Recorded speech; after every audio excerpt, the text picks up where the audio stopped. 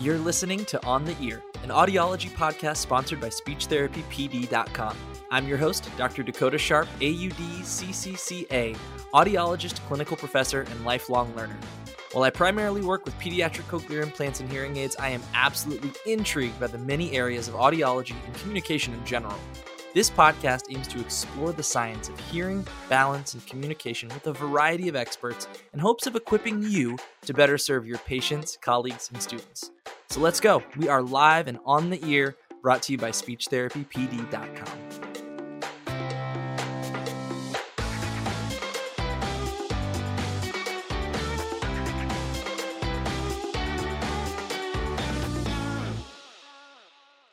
So today we are discussing a topic that truly spans the healthcare world, collaborating with interpreters. Whether you're in a part of the country where working with an interpreter is rare, or you're on a first-name basis with the local interpreting team, there's always room to improve the care we provide when a language barrier is present. And today's guest has worked extensively with interpreters, and she has some interesting interpretive insights herself. Dr. Kelly Murphy is an audiologist at Children's Healthcare of Atlanta, where she has worked for the last 7 years. Prior to that, she was manager of audiology at Wake Forest University Baptist Medical Center. She has a bachelor's degree in psychology from the University of Georgia and a doctorate in audiology from the University of North Carolina at Chapel Hill. Her current work involves diagnostic evaluations, hearing aid management, and cochlear implant management in the pediatric population in a hospital setting. Dr. Murphy is also a great mentor and a great friend. I'm so glad she's able to join us today. Hey, Kelly, how you doing? Hey, thanks for having me. I'm excited to talk about this topic with you. Yes, me too. In my time at CHOA, where you were a dear mentor, I got to see a lot of different interpreting, situations. Atlanta is a very diverse city. Indeed. We have Spanish-speaking patients, Burmese-speaking patients, lots of dialects I've never heard of, patients that use American Sign Language. So we have quite the variety. Yes, that's going to be really, really exciting. I'm really excited to talk about that. So why don't we just get started, because you do have a really interesting language background. You wouldn't define it as trilingual, but you definitely can dabble in multiple languages. Yes. So when I was studying psychology and had never even heard of audiology hardly as a career, I minored in Spanish. So I have a lot of Spanish background and I value that greatly. But most of the Spanish that I learned that's most helpful to me now was actually like in people's homes and in some community service work I did when I was at UGA. And so it's very conversational.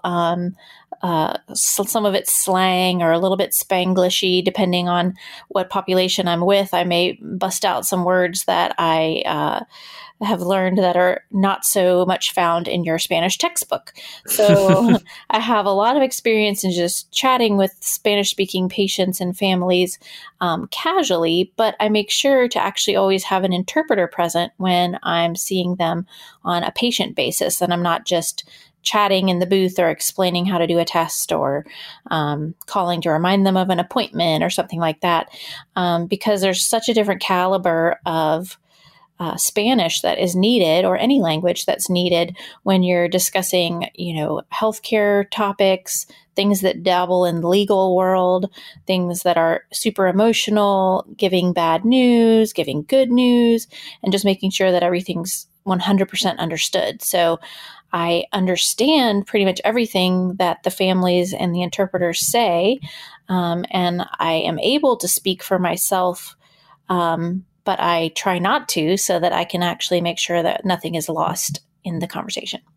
Yeah, that's totally fair. I think that's definitely following the guidelines and, best practices in that case. But I do think it's so interesting that, you understand everything that's going on. I know when I'm working with an interpreter, whatever they're saying is kind of whatever they're saying. I don't really have any abilities to correct or, help out in that. And we'll get into that in a little bit when we talk about kind of like some real world situations that you've been in. But you also know a good bit of ASL too, right?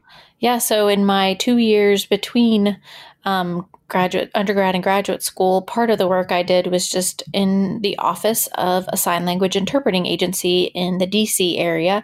And I was not fluent at all in ASL, but all the meetings and things around the office were done both in spoken English and ASL. So I picked up a lot of ASL while I was there. And so I also have less than my Spanish knowledge, but some knowledge of ASL that, again, I sometimes use sort of to make a connection with a patient, but again, not to replace the interpreter. So I value them greatly. Yeah. And that's, so when you were doing that job, did you have any idea that audiology would be, down the road for you? Well, it was actually down the stairs. So there was actually an audiologist on the first floor of that building.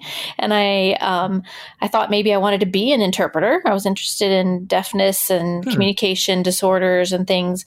And I was like, I don't think that interpreter is the right job for me.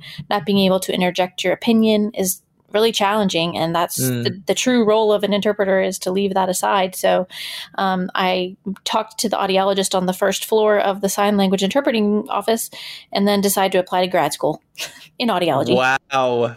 That's really cool. That's a really cool story. And it all comes together too. And I also have a little bit, of an ASL background. And you're right. When you're able to make those connections, just like a quick hello or a how are you, it's like you kind of have that really quick rapport where there's some trust there that they might not have had otherwise. And I'm sure that goes for any kind of, outside of using English, when a patient has that kind of maybe anxiety going in, and working with an interpreter can be an unknown person a lot of the time. And so it's that quick little rapport building that can really, build some trust early on.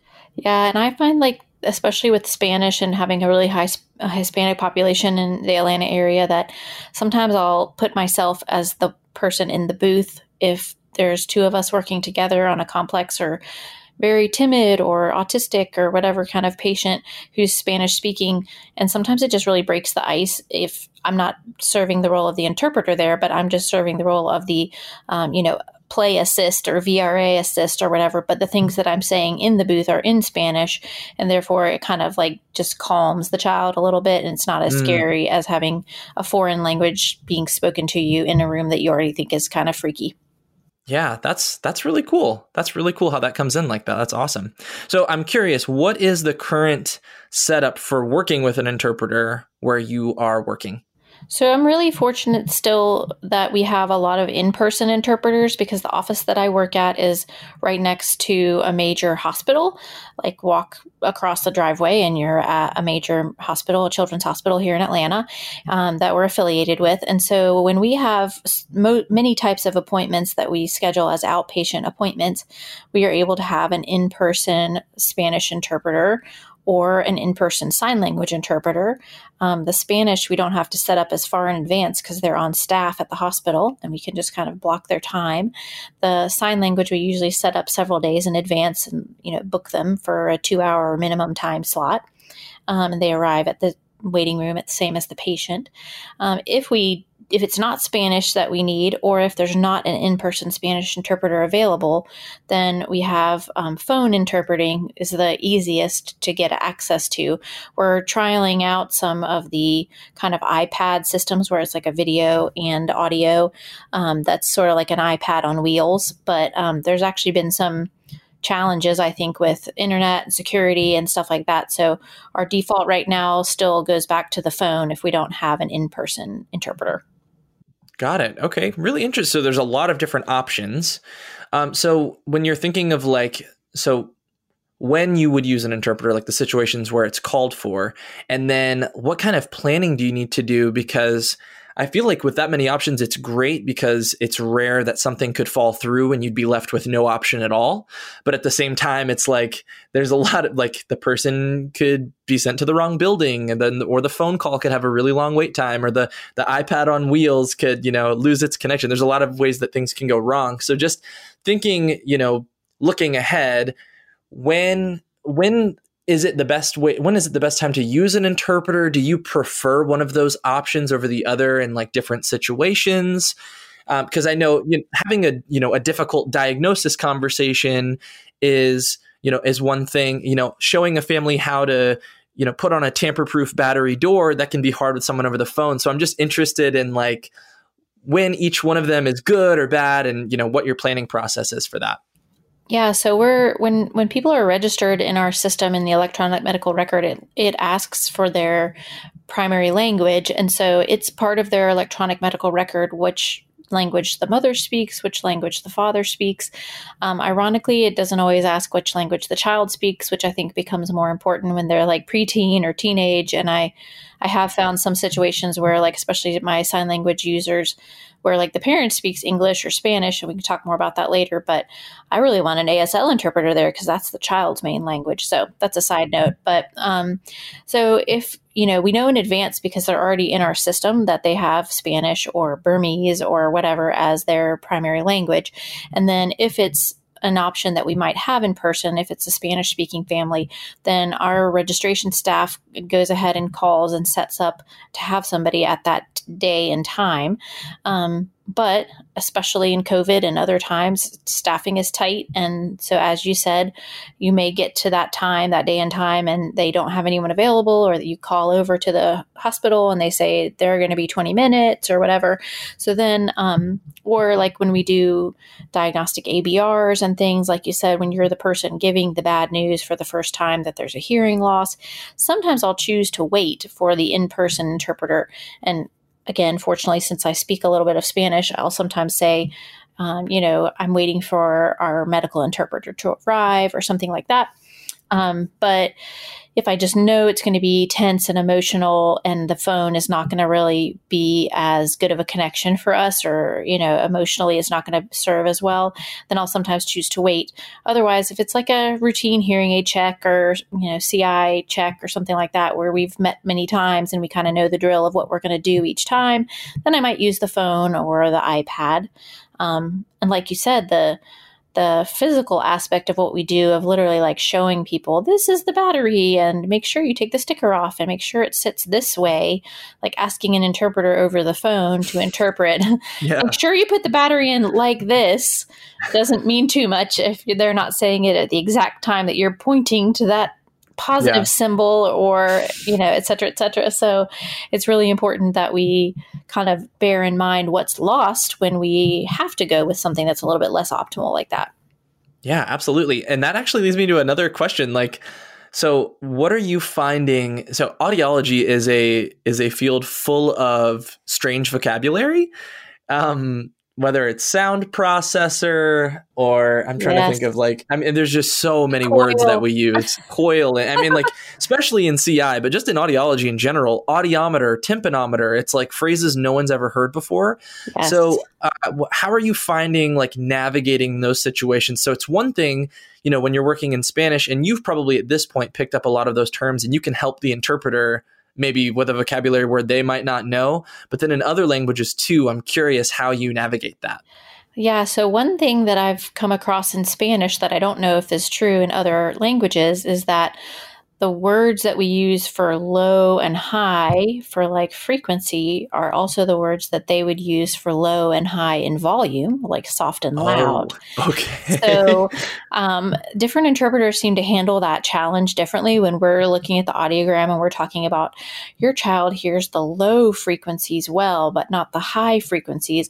A lot of times I think that becomes very confusing to the Spanish speaking population because they think you just said your kid hears the soft things really well, but not the loud things, which that doesn't make any sense, and then they're over there going, well, when I yell their name, they hear me. So that doesn't, and then you've lost them. So I try to, in Spanish, I know that's a challenge. So I actually make a sound when I'm discussing frequency, and I'll say something that has a low pitch, your child can hear well. And I'll make a sound like boo, boo, boo, boo. And then when I say something about a high pitch is hard for your child, for instance, then I'll say and it's, you feel kind of dumb doing it, but I found that it's one of the most effective ways for them to understand that you're talking about the pitch instead of the loudness.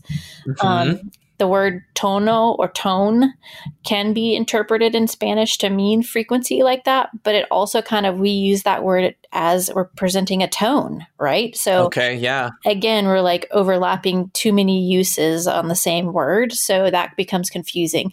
So, but the takeaway from that, I like to think, because I become flabbergasted when I have a Burmese or something and I'm like, oh, dang, I don't speak a lick of that language. I have no idea if you're interpreting that correctly or not.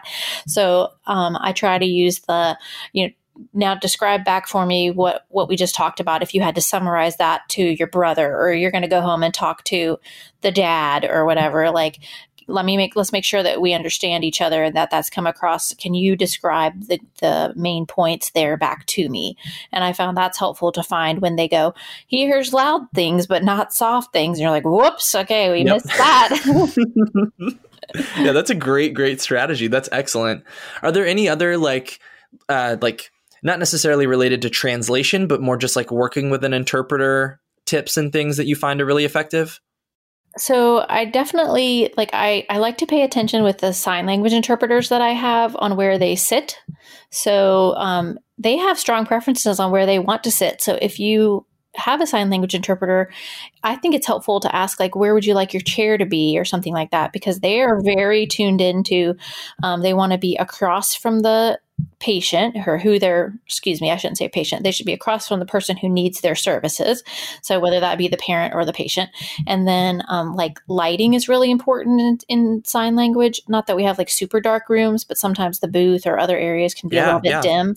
So they'll choose an area that has good lighting, and they don't like to be backlit. So it's bad in ASL to put them in front of a bright window, because it's like taxing on the person watching their signing to have to look at their hands in front of their body or around their body, but not have the bright light coming in behind them bother them. So I like to ask the ASL interpreters, like, where would you like your chair? And then I try to organize the other chairs kind of around that, like the mom and the dad, and and then I also try to give the interpreter a little bit of knowledge about who the people are in the appointment. So, of course, everything we say should be interpreted. So I'm not saying anything that I wouldn't want a family to know, but I might say like, oh, Tina, who they keep talking about, Tina is the aunt or something like that. And so then the interpreter, in whatever language, if they're having trouble keeping straight who all we're talking about, and this person said that, or this person, doesn't agree with the hearing aids or something like that, then it kind of ties it together. So they're not just constantly having to say Tina or whatever. And also in sign language, they would set that person up with like a sign name if they have one. So in ASL, I like to say like, hello, interpreter, this is Johnny, who you're interpreting for. Johnny, what's your sign name? And then Johnny will show the interpreter his sign name. And then if we're talking about somebody that keeps coming up, I'll say like, what's that person's sign name? So the interpreter can use that sign name when they're, in the conversation. Sure. That makes total sense. Yeah, that's really good. I hadn't really considered lighting to be such a major factor, but that definitely makes sense. It can be like grating just to have to try to pick up what someone's signing in the shadows like that. That makes a lot of sense. Yeah, and I mean they dress appropriately. They usually wear like a dark colored shirt or whatever. So they're like setting up their whole day so they can be seen easiest. But if we wreck it with like putting them like all the way over in a corner or, far away or something like that, it can really take away from it. Oh yeah. And one more thing I wanted to say about that is I have some children that I've seen over time who have come to sign language late. Like maybe they didn't start learning sign language until they were 6 or 8 or something like that. And I also like to give the interpreter a heads up that, hey, Johnny used to use English, but then he lost his hearing. And, now he uses some English, but he has been signing for about 2 years.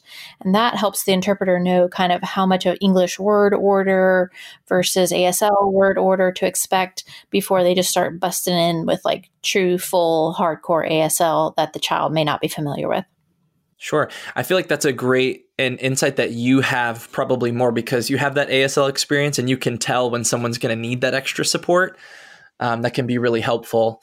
I'm wondering, so there's the recommendation when working with an interpreter is that, allowing, pausing, not going on for a really long time, letting them have enough time to convey their information, but also, the interpreter has to be able to process what you're saying. And then, so there's sometimes, simultaneous and then pauses. What do you find, like, what are you using the most and what's the most effective for you? I do not like simultaneous interpreting. And in fact, I have had some Spanish speaking interpreters or others that have been interpreting for me where I'll actually stop them and ask them if they would mind waiting and interpreting after. Simultaneous is so much faster, which I understand that, but especially since we're working with a population with hearing loss or the potential to have hearing loss, more people talking over each other at one time is not a good thing. So, and I actually find it a little bit hard myself. Maybe it's a limitation on my part to like think of the next thing I'm about to say when the person is right now talking on top of me with the thing I just said. So if I find it interrupts my thought process a little bit and can be a little bit challenging for families. So I usually will kindly ask them if they could refrain and could wait until I have a pause and then interpret. And one other thing is, like, after a while, we as clinicians have good skills, I think, at remembering to like give information in little chunks that are, that an interpreter can then interpret, and we get good at giving those pauses. But some families are not good at that. And so, although many interpreters will say like, "Oh, Señora, espero," like, hold on just a minute while I need to, sometimes I'll also like hold up my hand or something to show the mom or the dad or somebody like, pause. I think the interpreter's about to die over there, holding all of that in their head. So, yeah, it wouldn't be wrong if you didn't do that. But if you kind of know that that's how they function best, then you can help them out by being like, yo, long-winded lady over there, take a break for this poor interpreter. Yeah, that's a really funny situation. You have to try to accept, because it's not something that they, might encounter a lot. And so they definitely need some guidance there. No, and even in Spanish, we have a lot of families that are from like indigenous regions, Guatemala and Honduras and different places where Spanish is not even their main language. And sometimes if it's like far enough from Spanish, we'll get an interpreter in that specific dialect that would be on the phone. But if it's pretty close to Spanish, they'll list Spanish typically as their primary language, because they know that not a lot of people have ever heard of their random dialect. But sometimes I have had Spanish interpreters say like, hold on, let me re-explain that. I don't think Spanish is her first language, and I want to make sure that comes across clearly. So like the back and forth with the interpreter during the session, I think, can be really helpful, so that if they're noticing that things are not getting across well, they're also alerting you to that. Yeah, that makes total sense. I'm curious, I kind of briefly mentioned this with the difference in vocabulary. And this is just more like what your personal experience has been. So when you are in a situation where the interpreter like is not, either they haven't ever heard that phrase before, or it's like a completely new concept to them, how are you like navigating those situations as someone who like you can kind of tell what's going on in the situation? Yeah. So sometimes if I feel like, sometimes good interpreters, I think, will say, I'm sorry, but can you explain that again? Or can you use different words to explain that? Like, I actually was just talking to an interpreter the other day, and she said an example of that would be when we use the phrase, we're going to support you. She was thinking of this in the hospital population, but like, if you can think of that phrase, like, we're going to support you, that could mean 1,000 different things depending on what the situation is. Like, if it's, a financial counselor, does that mean we're going to give you money? Or if it's, somebody going through chemotherapy, does that mean that we're going to find the right protocol for you? Or if we're talking about a near-death experience or something, does that mean we're going to keep you comfortable? Like, there's so many different ways that phrase means different things. So she's a really good interpreter. Flora, you might remember her from your time at CHOA. Yeah. And she was like, I always try to stop people when they use that phrase, because I say, could you please say exactly what you mean by that? Like, how would we support you? What would that mean in your language? And so I think it's awesome when we have an interpreter that recognizes that you've said something kind of nebulous or that doesn't direct translate very well. And instead of going off on their own tangent of what they think it might mean, they say, like, they'll usually say to the family, hold on, in Spanish, the hold on, interpreter requires clarification. And then they'll say to me, like, I don't really understand what you mean by, plug the headpiece into the cable or whatever, And so that way I feel like they can help us along those roads. It's a lot nastier if we have to guess on what's going well and what's not going well, or try to pick up on a situation where what we're saying is not getting across very well. So I even try to like thank the interpreters that I work with regularly if they tell me something that's not well communicated, or that could be explained better, or that just doesn't direct translate very well, because I enjoy working with them and I enjoy the language aspect of it. So, and I want to be able to do a better job the next time of using words that will direct translate better. Yeah. Yeah, that's a great strategy. And I do remember Flora, and I'm thinking maybe one day she'll have to be a guest here, because she is definitely she's like a very calming presence. That's what I remember the most about her. And also just extremely brilliant. She's just very, very smart. But the other thing also about Flora, and I don't think it's telling anything she wouldn't care, but like sometimes the interpreters don't have perfect hearing. And so that's a good point. I will also say, as much as we pay attention to where we're seating our ASL interpreters, I have some Spanish interpreters where if a lot of people are talking at once or it just gets a little too messy, then I say like, hold on, or like pick up her chair and move it somewhere so that she can be next to the mom or whoever, so that the kid playing with the toy in the floor that's like going ding, ding, ding, ding, she's not trying to have to listen to my words and interpret that over all of that too much. So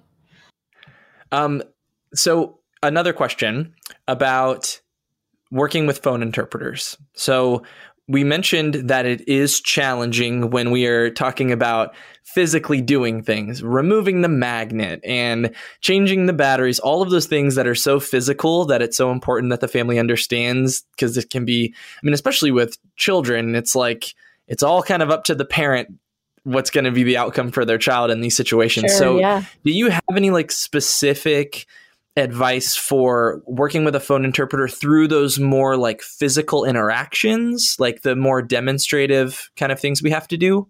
I think I make my phrases or the number of sentences like a little bit shorter, so that if I'm not saying like, you put the battery in face up and then close the door like this, and when it clicks, it's on. Like, that's a lot of things. And so we could do that in English just fine, because we're doing it at the same time. We're saying it and doing it at the same time. But I think I would cut that up into shorter, first you make sure that the battery has the positive side face up.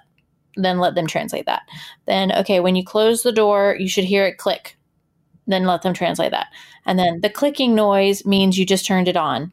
Translate that. So like breaking it up so that each item that we're pointing to or touching or doing together physically, that it has its own sentence. Yeah, that's great. And then I think also utilizing the strategy you mentioned earlier with the teach back with, all right, now you show me how to do this, and then have them talk you through it out loud, and then have the interpreter tell you what they're saying. I think that's a really great strategy too.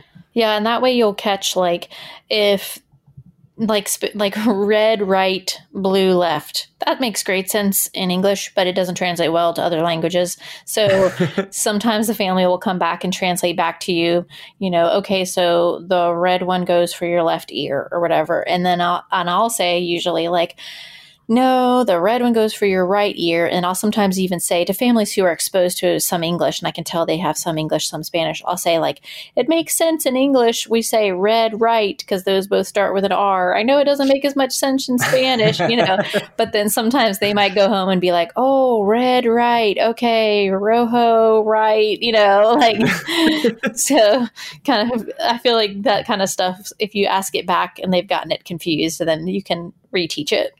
Yeah. And there's so many little phrases like that we use that definitely do not come across when interpreted. So you have to be careful not to lean too heavy into our like favorite little catchphrases that don't make any sense. Do you find that there's any specific ways that when you're working with an interpreter, it kind of changes the dynamic between, you and the patient or you and the family in any like kind of specific way? Well, even a really awesome, wonderful interpreter is a barrier, I think. And I don't mean that to be a Debbie Downer, but it's a person in between you and the patient or the parent or whoever. And so I think we have to recognize that, and that some cultures or some families may feel less of a connection because you're having to use an interpreter. So given that, trying to make every effort to otherwise kind of connect with them is helpful. And knowing that different cultures, we could talk about that for a whole nother hour, but different cultures, manage healthcare in different ways is also appropriate. That like our Hispanic population oftentimes sees us as the expert, and whatever we say, goes. So when we have us, then an interpreter, then the family, and they feel like lower on the totem pole, they may not feel as comfortable like asking a question or saying that they don't understand or something like that. So, we have to acknowledge that sometimes that does put a little bit of a wall up or a little bit of a barrier in place. And therefore, sometimes I might ask more than one time, like, what questions do you have? Or how do you feel about what we learned today? Or how do you feel about the news that we talked about today? What do you think is going to be the reaction when you go home and tell your family today? Or things that maybe delve a little bit more emotional, to try to have that connection, even if the material that we shared was somewhat formal or, based on details and information and not actually that emotional, and to try to overcome the fact that we have this person in the middle of us, because then they might say, well, my mom has really been waiting for this day because she thought that Javier couldn't hear, and I always thought he could. So my mom's going to say, I told you so. Or, you'll come out with a story or something like that. And that actually is a way of making a connection that maybe would have happened more naturally if you were talking to each other in the same language. Yeah. Wow. That's a really, really, really great point. Just how important when there's a common language shared between the clinician and the patient, you don't have to worry about those interactions having that kind of a barrier. And I think you're right. Like, I don't think the interpreter is the barrier. It's really the language that's the barrier. Correct. But them having that other person that's like in that moment, whose only job really is to help facilitate, can kind of detract from those, more personal, emotional experiences where you really get a lot of it's really useful information too, just in terms of how to serve this patient when you know the bigger picture of the family and the bigger picture of their history and things like that. So yeah, that's a really, really great point. And I think we kind of tend to delve into that a little bit when we have a language in common. But sometimes when we're using an interpreter, let's be honest, it's more lengthy. The appointment takes longer. Mm-hmm. Our time's almost up. We're feeling a little bit stressed about getting on to the next person, whatever. For whatever myriad of reasons, I think that we tend to be a little bit more like formal, like, here's the information. You tell me if you understand the information. Here's when your next appointment is. Here's what you're going to do now. But kind of to stop and remind ourselves, like, this is still a relationship, and especially when you're delivering like important positive or negative information or news of a hearing change or things like that, like just to reconnect and take that extra moment to share, an emotional connection, even though that's not an inherently necessary part of the interaction. Like we could skip that and we could check off that we did all of our things for that appointment, and it takes extra effort when we have that extra person in the middle, but I think it's still really worth it so that the family feels that bond. Absolutely. Do you feel like there's anything that you do like before the appointment, if you have time with the interpreter? Like, are there things that you try to check off just to help facilitate those more positive experiences in that way? Is there anything that you do or talk to with the interpreter? I mostly just try to give the interpreter a little bit of a background of what kind of appointment we're having, just so that they can kind of set up in their mind what we might be talking about. Like, I'll say, today we're doing a hearing aid consultation. We're picking out Johnny's first hearing aids or something like that, so that then they might know, oh, okay, so the family's not familiar with hearing aids because this is the first set.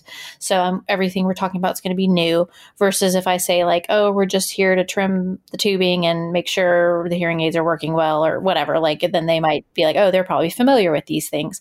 And then if the child has special needs whereby the child is not going to be understanding the interpreter, I try to also give them a heads up about that. So if it's an autistic child who is nonverbal and, it's not because there's a language barrier here, but the child doesn't respond normally to being talked to and isn't going to talk back, then I want the interpreter to be aware of that so that they know that, I might give really abbreviated instructions on what we're going to do, for instance, because the child is going to do it based more on what my actions are and not based on what I'm saying. Sure. So letting them know, like, what kind of appointment, what are we getting into here? And then anything more specific about the child that can be helpful to them in terms of, orienting, like how they're going to approach the conversation. Yeah, that's really good. And sometimes if I already know the family, I'll say, Mom speaks Spanish. Johnny speaks ASL or whatever, which is like the most interesting interpreting experiences that I've had at CHOA is the multi-interpreter situation, where I have like a Spanish-speaking interpreter and an ASL interpreter in the same room at the same time as me and a parent and a child. And well, that's a great segue, because I do want to talk about that.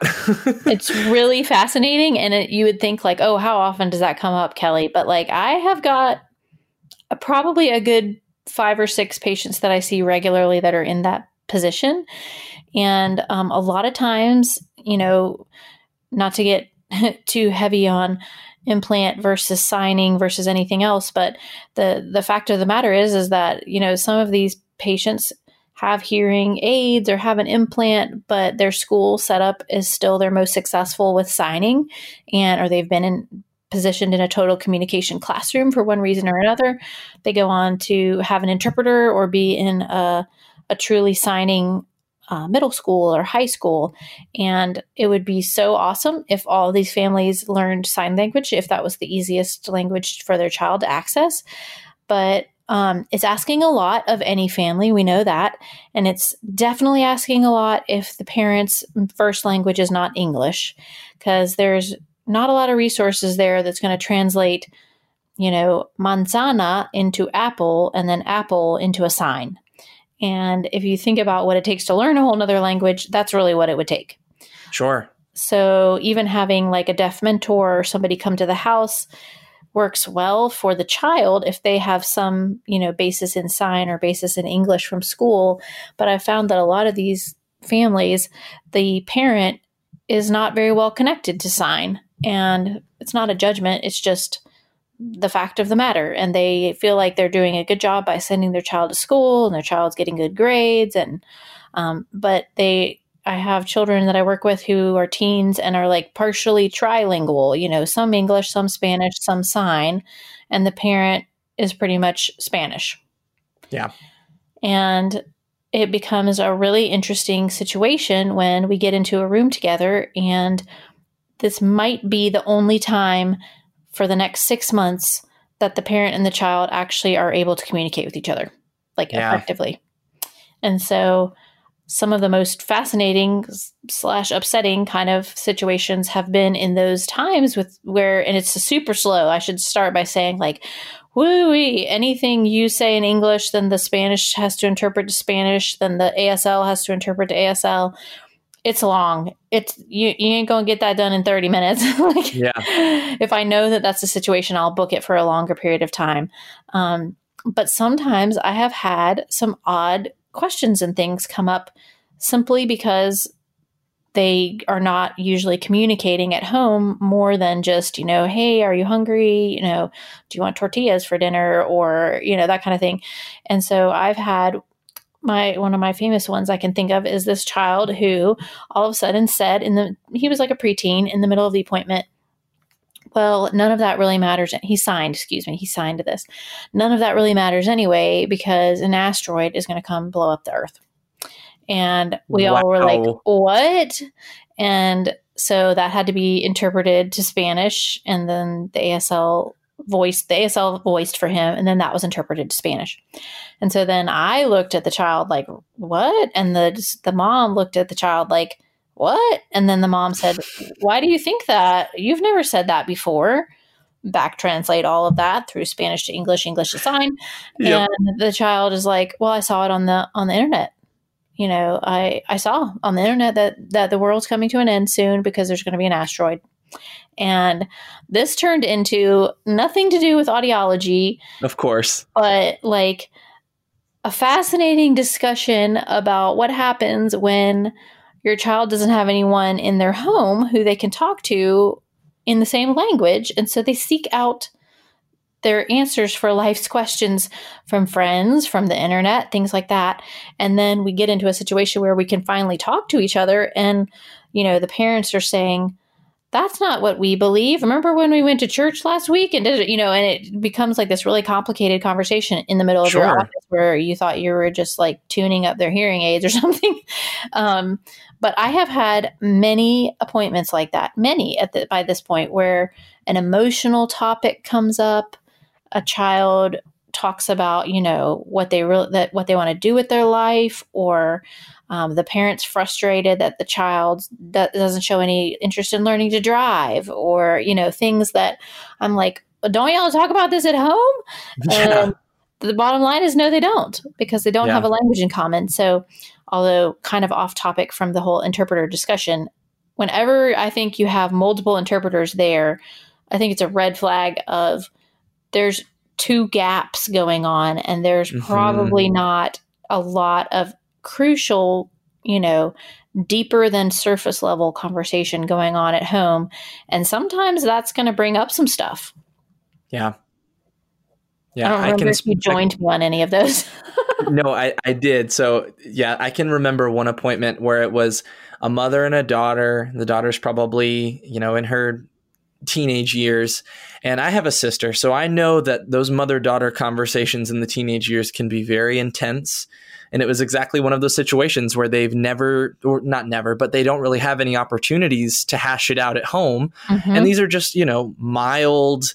Yeah, they can get a little heated just because, that's how it can be with family sometimes. But there are these, the argument isn't over anything really severe. Sometimes it can be if this is their only opportunity to really communicate. But it's like these kind of everyday interactions that we take for granted, speaking the same language as a member of our family, they just don't even have access to at home.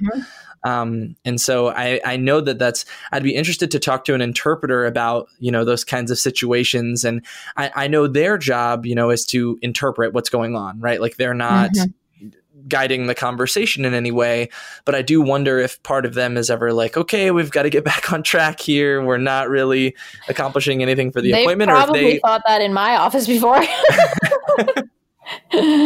Because I sometimes let it turn into a semi-social work appointment just because I feel so bad that they don't have other ways that they can hash this out, are you and dad getting a divorce? I've had that before, and I'm like, holy cow, you should be able to talk to your mom about that, because again, if you can't talk to your mom and that's who you live with, then how are you ever going to get that answer, Absolutely. But you're right. I mean, I'm sure that interpreters have been like, geez, Kelly, I thought we were here to talk about whether their implant was broken or something like that. And we've gone way off course. Yeah. But sometimes those conversations have to happen somewhere. And if this is where they're going to get access, it's like part of you just has to let the conversation roll until it comes back around. I probably have had to call in our social worker more times in those multi-interpreter situations than I do in a regular situation, just because more stuff comes up and more stuff that sometimes needs addressing, so yeah. I'm lucky to work in a place where we have a social worker that I can call in if it gets really hairy, Sure. I'm curious, just thinking from a social work perspective. So when we make a new, identification of a baby with hearing loss, and we want to talk to the family through their options. So you, especially as a cochlear implant audiologist, that's not the only thing you do, but that's one of the big things you do. That's one of the conversations that we have with families is what is going to be the best communication option for your child. And so when you're having that conversation through an interpreter, I'm curious if any situations come to mind, or how you typically navigate, because that's just, of all the conversations we have in audiology, that's one of the toughest ones probably. And if there's any kind of special consideration. Yeah, I think that one requires a little bit more checking in with the family as you go when you're having to use an interpreter or when you don't have a language in common, or and for me, I'll think of it as if this is a family that speaks a language that I don't speak, then I feel a little lost, because sometimes I don't know how are you receiving what I'm sharing, and so I feel like I can kind of get that a little bit from in languages that I speak. If even there's little side conversations or something like that, then it clues me in they're understanding it, or they're grieving, or they're feeling mad or sad or whatever. But so I would say, not knowing that in situations where I feel like that's getting lost a little bit, then I try to do more pauses. I try to implement a little silent moment periodically, just generally speaking, when you're sharing heavy news like that, so that if the family needs to take this conversation in a totally different direction, or they're not ready to hear all that today, or they've already gone in their head to, can my kid go to the prom or whatever, wherever they're at, like that you provide a moment for that. And especially when there's that language barrier, I try to provide extra, maybe like moments of that, or extra times where I say like, how does this news match with what you were thinking you would hear today?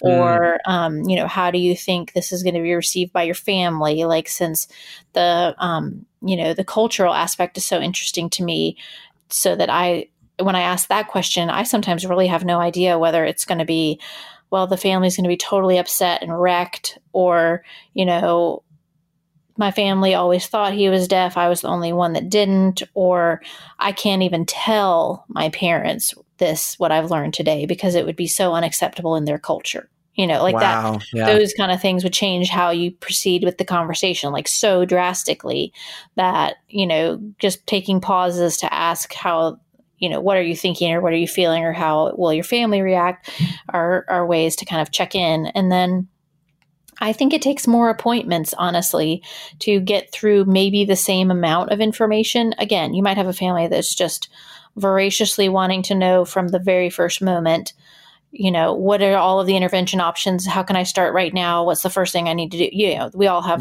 those kind of families. Absolutely. And then we have ones where they're just beset with grief to the point that you might have to break that out into even more visits than you normally would, in order to provide them the opportunity to absorb it, kind of get it into their cultural mindset of how that's going to be, think of their questions, ask their questions, and have them be translated back to you. And then, I think with the communication options, when you're talking to somebody that is in the United States and they live in an area where it's predominantly English speaking, for example, where we live, and then you're asking them like what their goals are for their child, a lot of times they will feel like ASL is very overwhelming because they don't even speak English, And so I feel like we have to kind of take that with an extra like little padding of saying like, if you choose that for your child, or if you want your child to learn sign and also get a hearing aid or an implant or whatever, we can help provide some resources for that. Doesn't mean you need to be fluent tomorrow. You can learn along with Johnny or whatever, but like, it seems really overwhelming. I think when you say, here's an avenue where you need to go to a bunch of appointments and do a bunch of things, but they feel like, okay, I can do that. And then here's an avenue where you got to go learn another language, that feels really overwhelming to a lot of people. Yeah, absolutely. Yeah, that's such a tricky like landscape to navigate, but I think that's a really good way to go about it. And it's my goal not to have very many of those families where the child and the parent can't communicate in the future. So when I'm starting with them young, for whatever reason, if the child is not learning spoken language easily and we're needing to use a visual communication system or whatever, I try really hard to right as early as possible to say like, you have to learn, like, let me help you find some classes and things like that. And bless it, I'll even use examples of my other families and just say like, I have met teenagers before who really had a hard time talking with their mom. I don't want your baby to be like that. I want you to have a language in common. It doesn't seem like he has been learning well in spoken language, or, he has some other challenges that are making this hard for him, but he seems to be gravitating towards sign language or a picture communication system or whatever. Like, but please let us find a language in common. Yeah, and just encouraging them, from the beginning that this is going to be so critical. I'm sure you're going to have less and less of these, multilingual family spats in, a CI appointment. Yes. Awesome. Well, we're coming up to the end of our time here. Do you feel like you have anything else, like any other insights or stories that you want to share? I feel like this has been really, really helpful and insightful. Only that sometimes I correct the interpreter, and that's pretty funny only because I know Spanish. So I wish that I knew all the languages so that if they accidentally said left and I said right, or if they accidentally said turn it up and I said turn it down, that I could be like, no, I said turn it up. But it's kind of fun to speak Spanish and know some sign language, and that occasionally if I'll say something and I go, that wasn't right, then I'll like just correct them and say it again, or sometimes I'll say it in Spanish, and then the interpreter really gets on their toes.